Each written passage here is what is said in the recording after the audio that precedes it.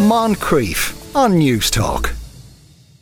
Now, when the full-scale invasion of Ukraine began, a small number of Irish people went there. Some volunteered to fight, others to help with the humanitarian efforts. Finn Boyle went there with his camera. He spent 5 months in Ukraine visiting areas where the fighting has been the worst and following some of those Irish people. He plans to return to complete a documentary on that subject. Afternoon, Finn.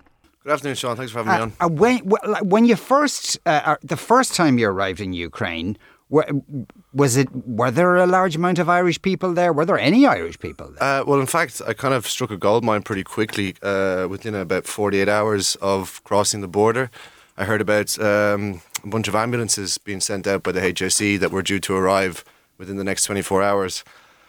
And actually, on my first day, I was sitting in the centre of Lviv, wondering where to start, what route to take, who to talk to go to the media centre. And I pulled a beer out of my bag. And at the time, I didn't know that alcohol had been banned in the country. So I'm sitting there with my press body armour on, there with all my backpack, my camera gear, nursing a beer. And all I hear is, "Hey, pressman," in an Irish accent.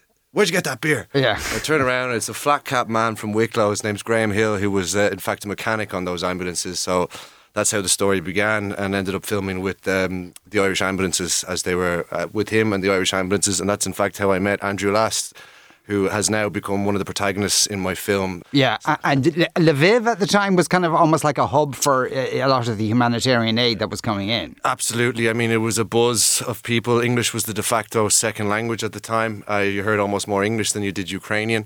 Full of humanitarians, foreign fighters coming in looking to join the International Legion. You had press, everybody there kind of wondering where to go, what to do next, which avenue was safe, because it was the 12th of March, remember, it's less than 3 weeks into the war, and nobody knew whether there would be a Ukraine the next day. I mean, Kyiv was 3/4 of the way surrounded at the time. Nobody knew if the government would fall, if Zelensky would be captured, so everybody was kind of buzzing around each other, the press centre, wondering where to go, how to do it. And I guess the Irish ambulances kind of became like a focal point for Anglophone speakers, Americans, Canadians, Irish, to kind of figure out what to do next and where to go. So that's basically where I started. And were there any Irish turning up to volunteer to fight? There were a couple.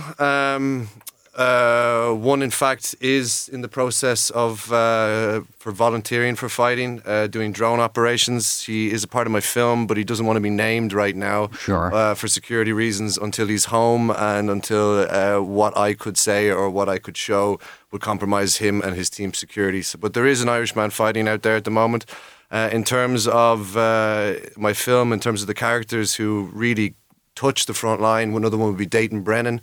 He worked for the Mozart Group, another ex-Irish soldier, 20 years in the Irish Defence Forces. Now, explain what the Mozart Group is, because people, they'll have heard of the Wagner Group, but not... Yeah, unfortunately, the Mozart Group no longer exists anymore. They imploded in January, but all of last year, they were doing two things. They were training the Ukrainian military, and they were doing civilian evacuations from frontline villages. And Dayton Brennan, our very own Irish man from Meath, he was the head of that team. And doing civilian evacs within small arms fire range of Russian positions. And due to the fact Wagner is a German composer, also Mozart is a German composer, so there was a kind of a tit-for-tat kind of duel between the two, although they stand in stark opposition in terms of what they actually do. Mozart's only about 40 individuals at the time. But the Russian propaganda would say that the reason they weren't so successful on the battlefield is because Mozart are basically American special forces and trained by NATO, and they're in the ranks of thousands of soldiers they're fighting, when in reality it's just an Irishman from Meath with body armour, carrying bags of old babushka grannies. And they're not armed. They were unarmed guys. So Dayton kind of represents... he basically showcases the strength of the Irish humanitarian spirit, as does Andrew, who was on your show last week. And that's kind of the whole purpose of the film, is to chronicle the Irish experience in Ukraine, while showcasing that nothing is stronger than the heart of an Irish volunteer. Yeah, well, tell us a bit more about Andrew. I met Andrew in March, so almost a year ago now. He was part of the original crowd that brought out the ambulances. His motivations for being in Ukraine, his wife is Ukrainian, and his father-in-law, so the wife's father, was in hospital in Luhansk, which is Donetsk or Luhansk People's Republic, so separatist controlled since 2014. His father-in-law was very sick and he had to get him out, and that was his motivations for going. I guess he thought in some ways that the ambulance charity could help in this factor. When that wasn't moving on that way, he kind of went his own way and tried to find other avenues to get his father-in-law out, which he was eventually successful in doing in May. And it's a fantastic story about... They got some ambulance crowd in the separatist region to drive the father-in-law over the border to Russia. A separate ambulance crew, private ambulance crew, brought him to Belarus, handed him over to the Belarusians, and the Belarusians drove him over the border to Poland, where Andrew and his Ukrainian wife were waiting for Victor to and then he was evacuated in one of the Irish Air Force planes with the medical team on board. So Victor and his daughter, Andrew's wife, were then flown back to Ireland. And poor Andrew had to drive the whole way home. Yes, which would be a hell of a drive. Plus, that is an amazing story, getting Belarusians to cooperate and all of this. It kind of just shows you that despite, as much as politics wants to divide us, the core element of humanitarianism is to help each other regardless of political identity. And that's kind of what my film is all about, showcasing what the incredible strengths the humanitarians go through, the incredible risks they put themselves at, whether it be Dayton Brennan, whether it be Andrew. And I've even lost a humanitarian friend out there. Maybe you heard about him, Chris Parry. He died in January. Himself and another volunteer, Andrew Bagshaw, they were killed in Solidar on the 6th of January. I can read you the last messages on my phone from Christopher. He's an amazing character. I don't know how many hundreds of people he rescued, from the young, the sick, the old. And the last day I was with him, he pulled a 6-year-old boy with cerebral palsy out of Bakhmut under fire. His mother had abandoned him to his granny, and the granny was so immobilised, could barely move and look after the kid. And this is the type of... And then he drove him 6 hours to Dnipro and put him into state care, and the next morning back into the cauldron. So this is the kind of risks the volunteers are putting themselves through, and, those stories need to be told. So. Yeah.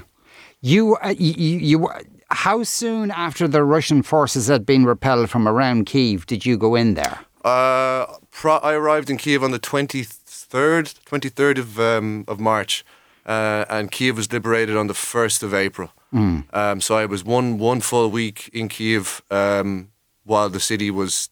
we arrived in on the only open avenue, which was the southwest. The Russians had encircled it on 3 sides, although they ran out of steam and were unable to push into the city. But of course, I didn't know that going in. And yes. I remember I travelled there with one of the Irish mechanics who worked on the ambulances. Me and him travelled there. He shadowed 2 foreign fighters, a Swedish sniper and an American Marine, and his intention was to join up with them. Unfortunately, he didn't have the combat experience, so nobody would take him. And so eventually he went home. But basically, I shadowed him as this Irish story, part of the ambulances originally, and it was quite comforting to have an Irish voice narrating everything that I was seeing. We were all laughing and joking on the train going through, but I remember getting off the platform in Kyiv and just the sound of shouting, even though it was 30 kilometres away, the ground was still shaking. I arrive at the police officer just above the platform. He checks my passport, my press credentials. As he's flicking through my passport, there was a huge explosion. A missile had hit the city only about 2 kilometres away from us. I ducked down. And the police officer didn't even flinch. He just kept flicking my passport as if it was just another mundane day at work. And that kind of gave me 2 things. It gave me a sense of security that, I don't need to be immediately worried for my safety. But it also made me realise that, despite having been to Mali, West Bank, Nagorno-Karabakh, a few other hot zones you could call, I was still a war virgin. And what came later was, a baptism of fire in terms of what I saw out there. It's... When because you did go out to Bucha and the suburbs after the Russians had gone, but that would have been fairly shortly after they'd gone. Yeah. So the place was 24 hours afterwards. I was in Bucha on the first day of the liberation, and I went to some of the more remote villages further north where most of the press caravan was not located, and I was the first press person they actually encountered, so they were very open with their stories to me. So fresh, they had to get it off their chest. The Russians were only gone 12 hours before. The last people they saw were the Ukrainian army 6 hours prior. So the people really wanted to tell me their stories. So I have on my hard drive, war crimes, documented war crimes that will feature in the film. People living under that type of occupation, being brutalized, and for their 14-year-old boy being executed in front of the neighbors and family.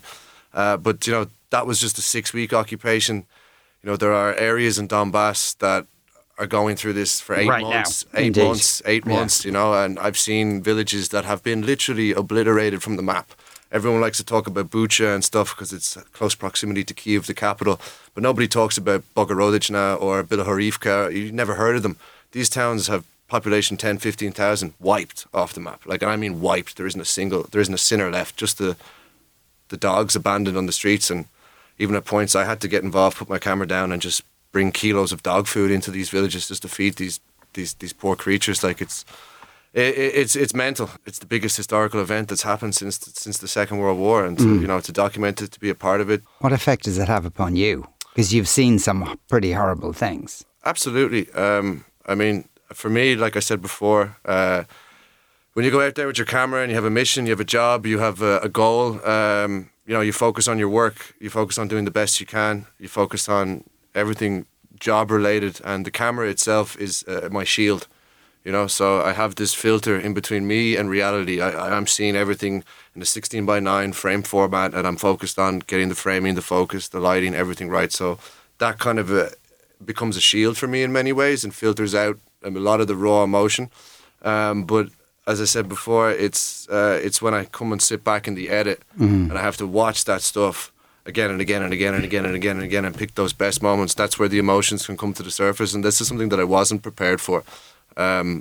But yeah, that's been the hardest aspect for it. But I'm driven by the fact that if I don't finish this job, there are stories that will never be told, and that's my motivating factor. And I won't stop until it's done. And, I owe it to those people who trusted me with their stories to get it out there and make sure people see it. When do you hope the film will be finished? I'm knocking on a lot of producers' doors right now, trying to secure funding to go back out for another story to film with Andrew. To film with some other people that I can't name right now. But there's kind of the climax of my film still has to happen yet, and we're currently in the thaw of the winter in Ukraine. The real fighting will start again in the spring or in the early summer. So that's kind of the idea of my plan on when to go back, basically, before I go back. Good luck with that, and stay safe. Finn Boyle, and thanks a million. Thanks a million for having me on, Sean. Moncrief, weekdays at 2 p.m. on News Talk.